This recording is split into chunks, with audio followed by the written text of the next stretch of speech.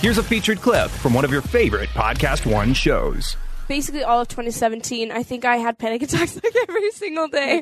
It was so brutal. Oh my God. But I had done a performance for the VMAs and I was singing Issues and my hands were sweating and I felt like I was going to pass out. And there was this girl in the crowd that looked at me and she goes, "You've got this."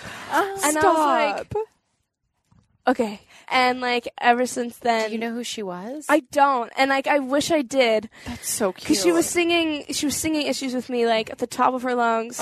And it was that moment when I realized that I feel so much more comfortable on stage when people sing with me. Yeah. Versus being up there and feeling isolated and alone and no one understands you and knows you. Right. But I'm sure you need beta blockers. Yeah, honestly, you know how many times people have told me that I need to take them? It's a game changer. It's a game changer. I'm scared though. No.